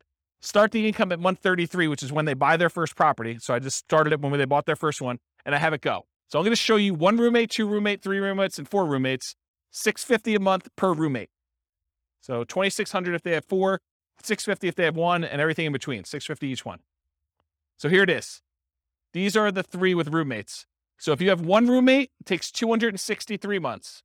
Doing regular nomad was 320. Now it takes 263 if you just get 1 roommate and you do nomad with house hacking. If you get 2 roommates, 238 months, just under 20 years to retire. With those baseline assumptions. If you get 3 roommates, 214 months. So I think you save whatever that difference is. That's 2 years? 238 to 214, 2 years. And then if you do 4 roommates, it's 202 months. So you save another year if you go from 3 roommates to 4 roommates. Okay? Any questions on this? Nomad with lease option exit takes longer, 379 months right now with those assumptions. And again, I'm going to point out, if you change these assumptions, nomad with lease option could be the winner. Like, it could be the best strategy. But with the assumptions I use and their starting position and all this stuff going on, it just works out that they don't do very well with it. You have questions?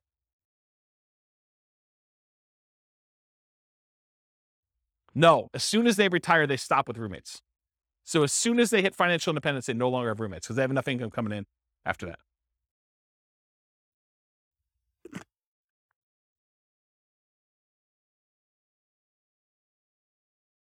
Okay. So the ultimate real estate agent retirement plan, if you have a real estate license and when you buy a property, you put 5% down, you immediately get 3% back. So you get 60% of your down payment back when you buy properties. That takes 310 months. Okay. All right. So 1 house hack with roommates. So now I said, instead of doing nomad with house hacking, where you're sequentially buying a property every year, I'm saying, look, forget this buying a house every year. You buy 1 property.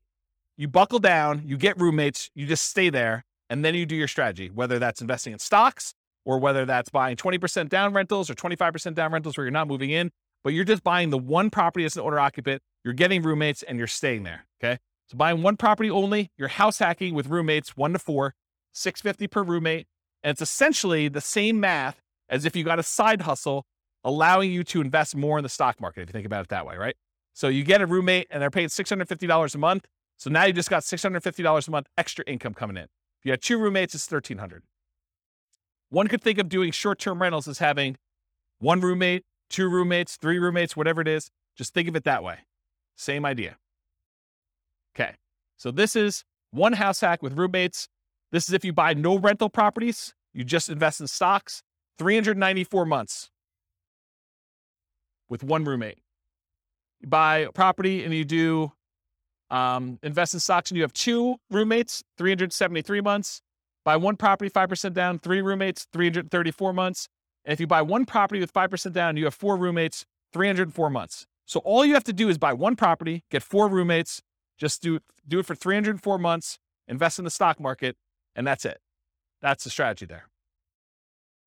Okay, what if you do house hacking and then you buy rentals? So we're still doing that one owner-occupant property. We're still getting 1, 2, 3, or 4 roommates. We're going to vary those.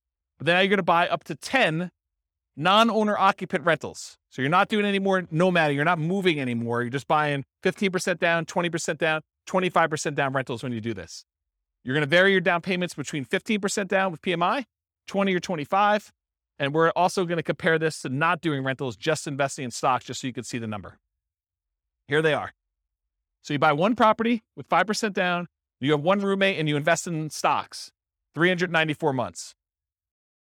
You buy one property with 5% down, with 1 roommate, and you buy 10, 15% down rentals, 357 months. You buy one property, 5% down, and you have 1 roommate, and you buy 10, 20% down rentals, 357 months. It's the same as whether you do 15% down or 20% down. Doesn't make that big of a difference in this case. You buy one property with 5% down, you do one house hack with 1 roommate, and you have 10, 25% down rentals. That's faster, 336 months. It was better for you to put 25% down in this particular situation with these assumptions than it was to do 20% or 15%. It's faster. Counterintuitive. Save up more, wait to buy the properties, then when you buy them, they have better cash flow. Doesn't make a lot of sense, but mathematically, it's what happens. Okay? Any questions on this? We're going to go through 2 roommates, same numbers, 2 roommates, 3 roommates, 4 roommates. Okay, this is 2 roommates. Same thing. 1 house hack, 2 roommates, just investing in stocks, 373 months. 1 property, 2 roommates, you're going to buy 10, 15% down rentals, 321 months.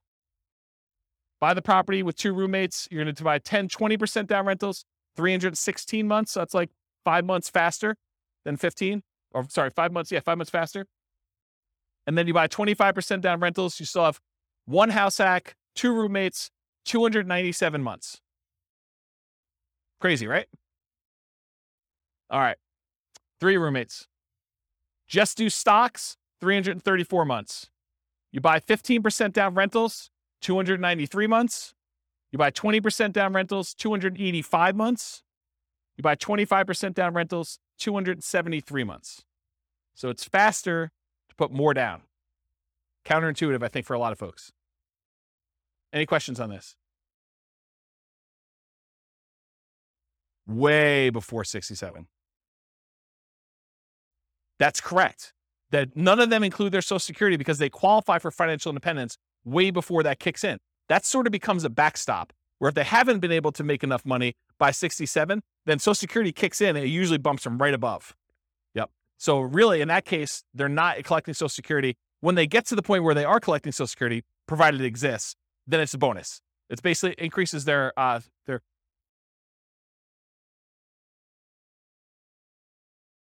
till 67. What do you mean?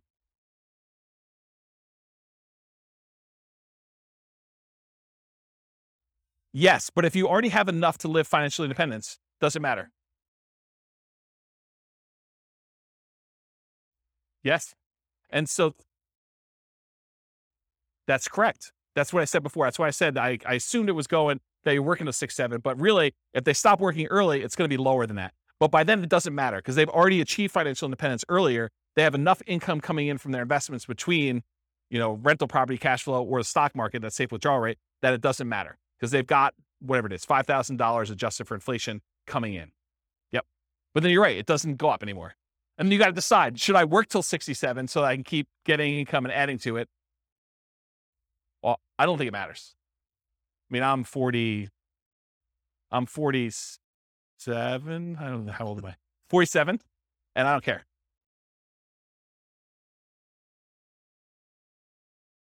Well, so this is why there could be a full day class in this. If we go look at their actual retirement income, when you have rental properties and you just pass over that line, if you haven't paid off your properties, your standard of living tends to increase over time where it doesn't matter. Rents kind of creep up a little bit. Your expenses creep up, but it's only taxes, insurance, and maintenance. It's really not that principal and interest part of the payment. And so that stays fixed. So your cash flow tends to improve. Once you get over that threshold, when you have rental properties, it tends to keep kind of creeping up. And then magical things happen every time you pay off a property. It's a big bump, right? Because you no longer have principal and interest payment at all. So every payment that pays, every property that pays off, if you're buying them a year apart or whatever it is, when you're buying 20% down or 15% down, it's nice little chunks up every time you do that.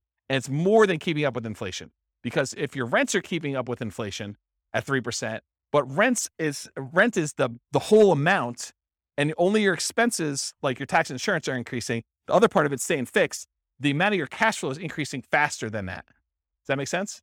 Yeah. So this is why we could dig in. I have charts on showing like all this great stuff. It's really, really cool. But yes, it doesn't matter. Once you get to the point, you're like, okay, Social Security is just a bonus. It's like if property values and rents went down and I just had enough to kind of creep over the line. If everything was paid off, I've got, just enough for that. Then Social Security becomes like an extra thing. But for the most part, it's a blip on the chart for most people. Yeah. Yeah. Age 43. For which one? 273? Yeah. So age 43. That's not bad. Not bad. All right. So this is 3 house hacks, 3 roommates. If you do 4 and you just invest in stocks, 304 months. If you buy the 15% down rentals, 293 months. If you buy the 20% down rentals, it's 285 months. And if you buy the 25% down, it's 273 months. Okay. Now what I did is I combined all just the house hacking ones, and I tried to group them so that you could just see visually how big they are. The numbers are all there, but it's going to be hard for you to read back there. But you could see this is the one where they are just investing in the stock market. This is the one where they're doing one roommate with 15% down, 20% and 25. And then this is 2 roommates, 3 roommates, and 4 roommates. The difference between 3 roommates and 4 roommates is not significant at all. It's actually the same. So it didn't matter.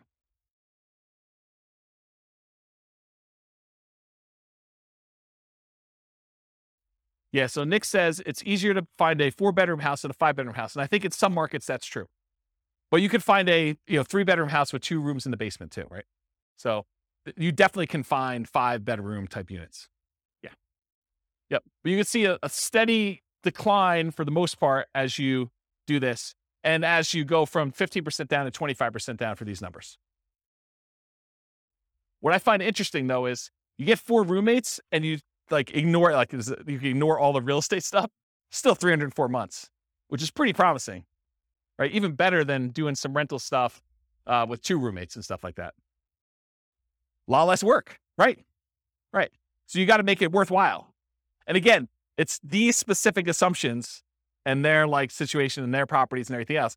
You buy in a different market, the numbers could be very different. And there's another weird thing that's going on here is equity does not get calculated into this formula with my assumptions.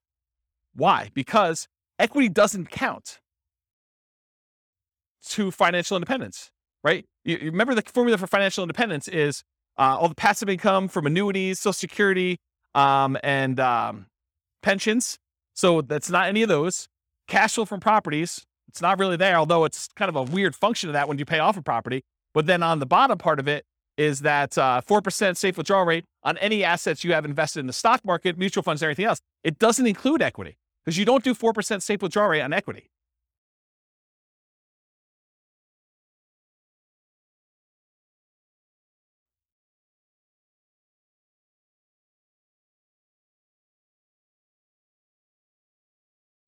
So I don't want to speculate because sometimes with leverage, you end up with a weird net worth thing where it could be better.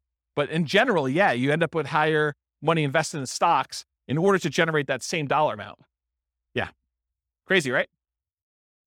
Okay. So this is all the ones for house hacking. Any questions? Then this is everything. Okay. So the green ones are all the buy and hold stuff. Then it starts Nomad, but these were the Nomad ones that were sort of odd ones out. These were Nomads with house hacking. So I kind of separated those out. And these are some other weird Nomad ones. And then these were all the house hacking ones. So you could just see visually how they all compare to each other in terms of speed. And just eyeballing it, Nomad's fastest, right? Which is what we've been saying for a long time in these classes. But house hacking is pretty good, especially compared to traditional buy and hold, right? And honestly, when you combine house hacking and Nomad, those tend to be pretty sweet. Like the combination of moving into properties, buying with 5% down, and then also having roommates while you do that, pretty sweet model. There's only a few better than that, and that's sort of these like, Nomad by proxy, Nomad with short-term rentals, and fixer-upper Nomad. Those are these three, which are kind of like the lowest of all of them. Although they're not really the lowest of all of them because some of these are a little bit faster, right? 202 versus 214. Nomad with short-term rentals is the best right now of the ones we've done so far. With these assumptions in this particular situation, which you can't overgeneralize this because you got to run your own numbers. But if you're trying to evaluate what plan to do, you put in your numbers, you put in your situation, you run the software, and you run through each one of these to find out which one makes sense in my market with these things. All right, I think that's it. So, I got like one conclusion slide, but I think I've talked about most of it. So I'll go back to this slide so we can look at it and have more discussions. But so in conclusion, assumptions for modeling matter a lot. So house hacking once versus acquiring more properties, that Nomad with house hacking or with buy and hold kind of running in parallel. If you change the assumptions like your income expenses, market conditions, the appreciation rate, the rent appreciation rate, the price, interest rates, rents, vacancies, maintenance, property management, tax insurance, all those things will impact the results here. And they may change which one wins, right? I'll just give you a really basic example of this. If you're house hacking with one house, but you're primarily investing in the stock market versus you compare buying a property where the price appreciation or rent appreciation is abnormally low, that one may look much, much better than that. But if you run a number where you're buying in a fastly appreciating market with fastly appreciating rents and interest rates that may be back on the decline at some point, that could look way, way better than other strategies, right? Or how big of a discount you can get with your buy, fix up, and resell, which we haven't covered yet, but the fixer up or Nomad even, like those can really matter. If you get a big enough discount, that could blow everything else away. Or if your short-term rentals don't work out as well, they're not as profitable, or maybe they're much more profitable than I assumed with my assumptions, that could also matter. The stock market rate of return will matter too. It also affects not just numbers. This is actually a really good point. I'm going to slow down and talk to you about this because it's really critical to understand.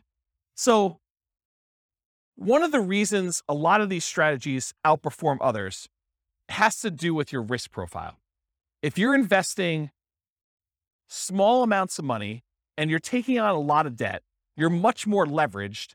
And so your risk profile of doing a strategy where you're buying 5% down properties and you're repeating every year is very, very different than the risk profile of someone investing and putting 25% down or someone investing in stocks.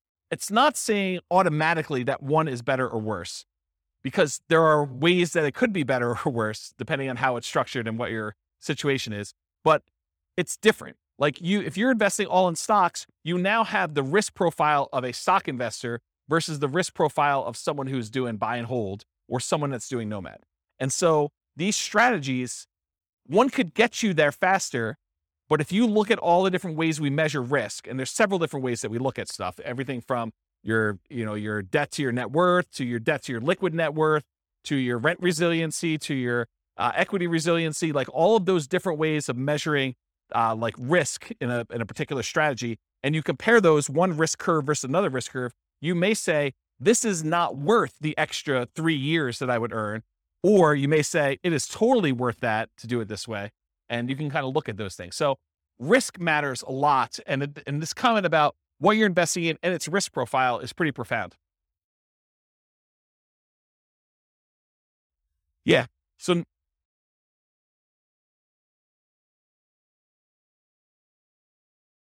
yeah.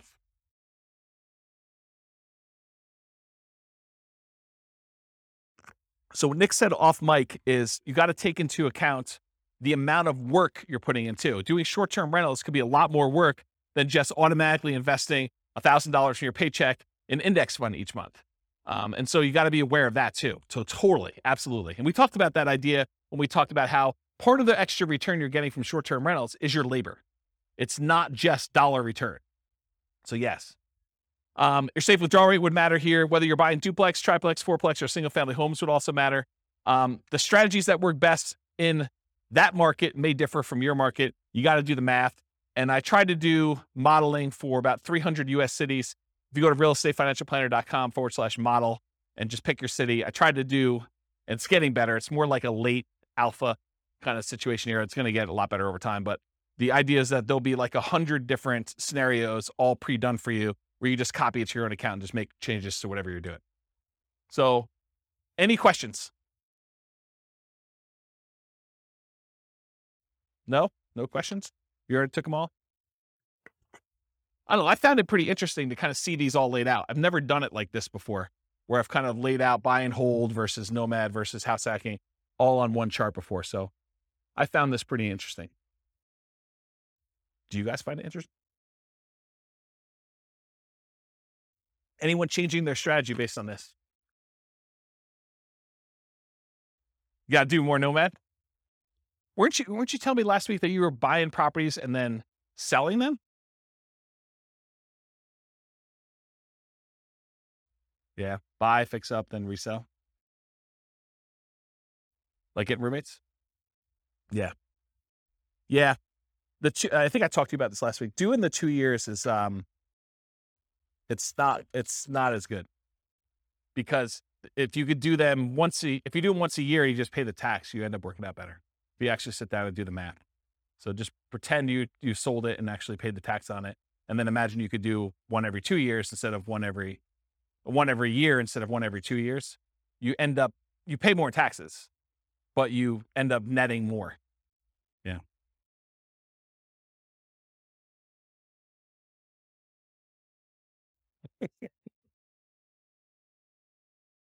Yeah.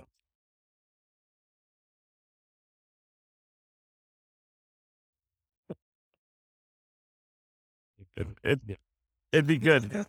It'd be good. But I mean, yeah, as Kevin says, it would be hard to get roommates while you're doing the fix and flip. A little discount. Yeah. I'll knock off $50. Use this outhouse. Yeah. So yes, I mean, the thing is, when you model like real situations, like somebody doing stuff, a lot of times you're entering in existing properties that they own. And then you're modeling, okay, if I could do one fix and flip a year, like actual fix and flip, and I make an extra, whatever it is, $25,000. So that's like $25,000 in income that happens irregularly. And then I'm also doing this nomad thing, and I'm also getting extra income from some house hacking, and maybe I'm getting my nomads at a discount. And then eventually I'm going to stop that strategy because I'm going to get married and my wife's not going to be willing to like house hack or nomad or whatever. And so now I'm going to go to 20% down after 10 years. And then what does that look like if I do that? And then I'm going to go buy, big apartment buildings. I'm not going to do this, piddly single family home stuff anymore. It's kind of like ignoring all that stuff. I'm going to be a real investor, right? I'm making a joke because the single family homes is really good anyway.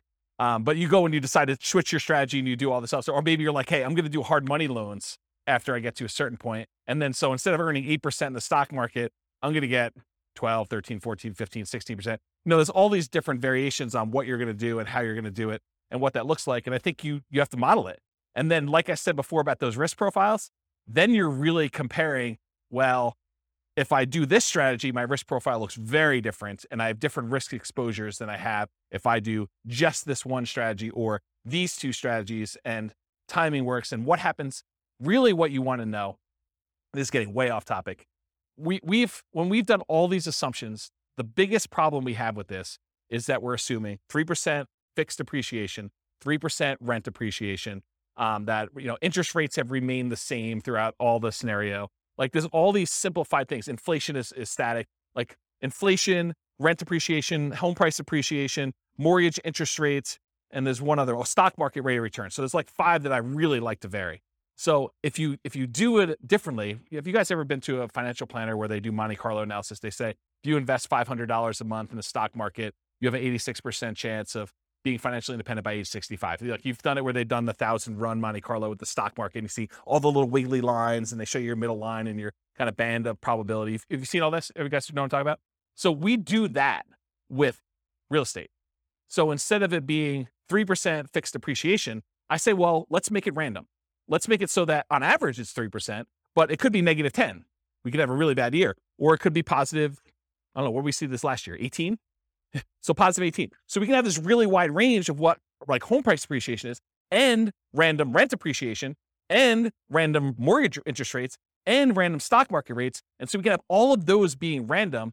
And then you tell me your strategy where you're like, okay, I want to buy a house every year as a nomad, and I want to get roommates. Like, how does that look when maybe house prices go up really, really fast on you in year 3, and you're unable to buy them because your debt to income ratio gets all out of whack? Or maybe they kind of like remain low and snake along, and then by the time you've acquired 5, they take off. Or maybe they take off and then they have a big market correction, and maybe the money you have in the stock market kind of gets hammered while you're waiting for your down payments. And all of these random things are happening, and we do 1,000 runs or so, and then I show you what's your probability for success there and what your probability risk curve is for all that stuff. That's what's crazy, because then you could see, well, what happens if everything's not up and to the right? It's not always 3%.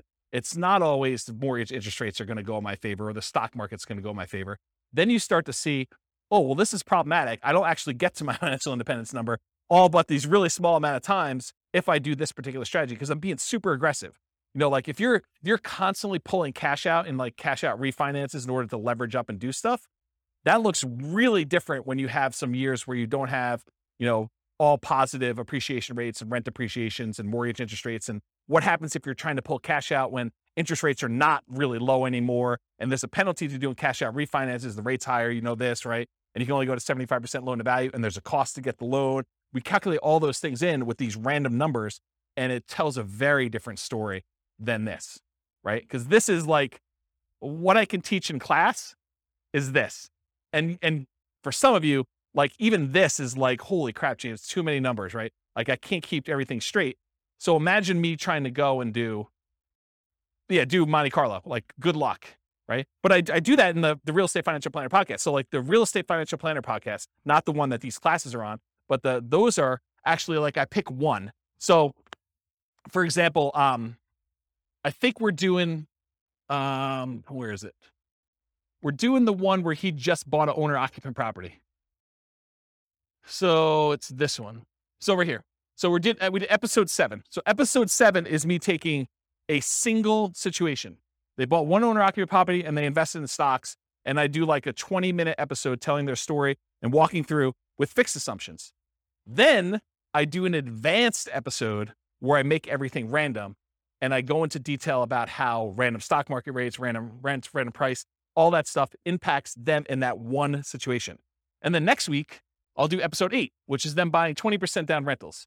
So that becomes episode 8 for the Real Estate Financial Planner podcast. And then there's an advanced version of that. And they're separate podcasts. So that's the thinking. So over time, you'll start to get a feel of, oh, this is more risky, you know, lower probability of success than this one. Or the range, the variance is much greater, where they may be able to achieve financial independence really early if things really go their way, but it could be really, really late if they do that. Where another strategy might be a very narrow band. It's like within 5 years, and like 90% of the runs are within that, right? And so you could see the difference between those. Does that sort of make sense? Okay. Yeah. Oops. Yes. 10%. Yeah, because that could happen. So we could do it such that they're tied. Like I can make it so that, you know, rent appreciation and price appreciation are the same. So if one's going up 5%, the other one's going up 5%. We could do that. Or I could make it so that they're at least correlated, right? Like I could do, it's 5% appreciation, and then do like plus or minus 1 from that, right? Like I could do some type of coding to that. I haven't gotten to that point yet, partially because I do think that you can see situations where they are uncorrelated. And so I kept it uncorrelated for that reason. What's that? You can. Yeah. You could see like the wide range of things in that case. Yeah. Are you like a math person? Okay, good. Yeah, good. Awesome. I mean, I like math people. So, yeah, right. So you get the range of values to do it that way. Yeah. So you understand what I'm talking about.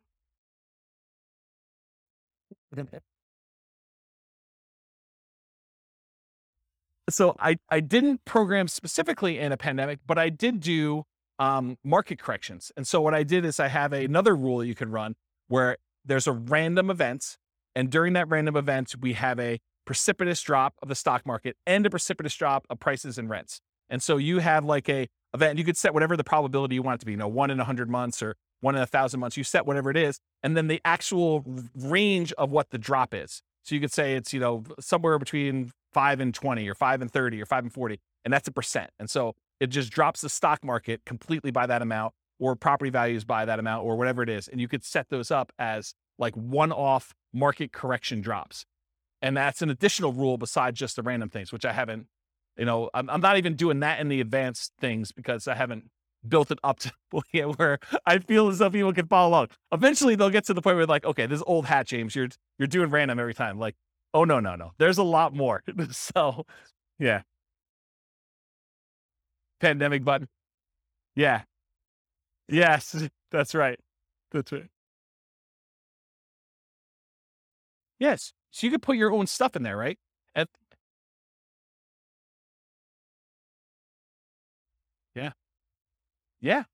You look at your own charts. So we have a whole chart for rent resiliency, and I've yet to build the equity resiliency chart, but that's going to be built before the next class, for the class that I teach on that.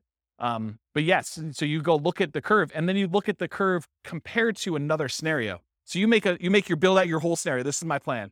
Then you make a copy, and then you modify the copy so that the copy becomes, okay, instead of doing this, change this and change this and change this. And then you could plot the charts over each other to see, oh, here's my cash flow, here's my net worth, here's my rent resiliency chart, here's my debt to net worth, here's my debt to my liquid balance, all my account balance stuff, here's my number of reserves that I have in cash. Here is, here's my time to financial independence, here's my time to, my ideal financial independence, here's my time to 2 times my ideal financial independence. So you can look at all of these different metrics and compare them. And it's not, you can't, just like we saw here, you can't just look at one number and see, right?